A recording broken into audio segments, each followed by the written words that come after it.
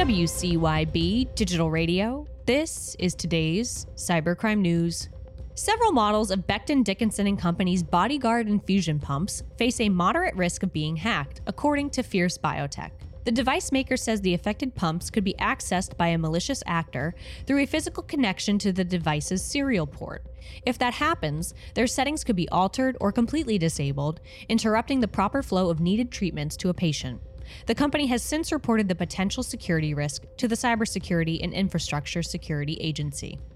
From Politico, NATO's annual Cyber Coalition exercise, which is designed to test and strengthen cyber defenses, invited more than 40 member states, allies, and other organizations to work together to respond to and recover from simulated cyber attacks on critical infrastructures like power grids and ships. The exercise spanned the globe with nearly 1,000 cyber professionals participating remotely from their home countries and almost 150 personnel participating on-site in Tallinn, Estonia. The Consumers Association of Singapore, also known as CASE, was hacked, leading to over 5,000 phishing emails being sent to consumers, the Straits Times reports. One victim, a Singapore man who is in his early 50s, lost $149,000 after clicking on a live chat icon in an email that appeared to come from the consumer watchdog. The total losses from the incident amounted to at least $225,000, according to police. FBI Director Chris Wray raised national security concerns about TikTok, warning that control of the popular video sharing app is in the hands of a Chinese government that doesn't share American values, according to the Associated Press. The FBI is reportedly concerned that the Chinese can control the app's recommendation algorithm, which allows them to manipulate content and use it for influence operations. Wray additionally asserted that China could use the app to collect data on its users to be used for traditional espionage operations.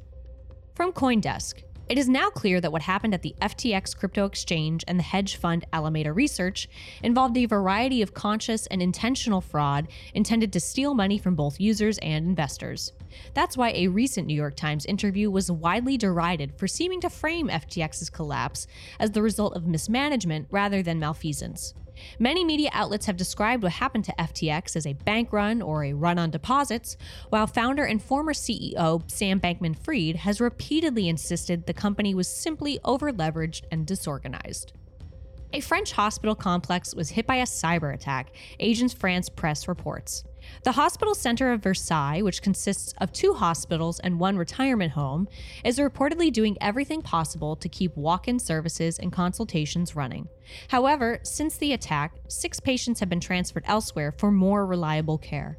Officials say the incident resulted in a total reorganization of the hospital and that more patients may need to be transferred for care in the coming days. Reporting for Cybercrime Radio, I'm Hillary McClure.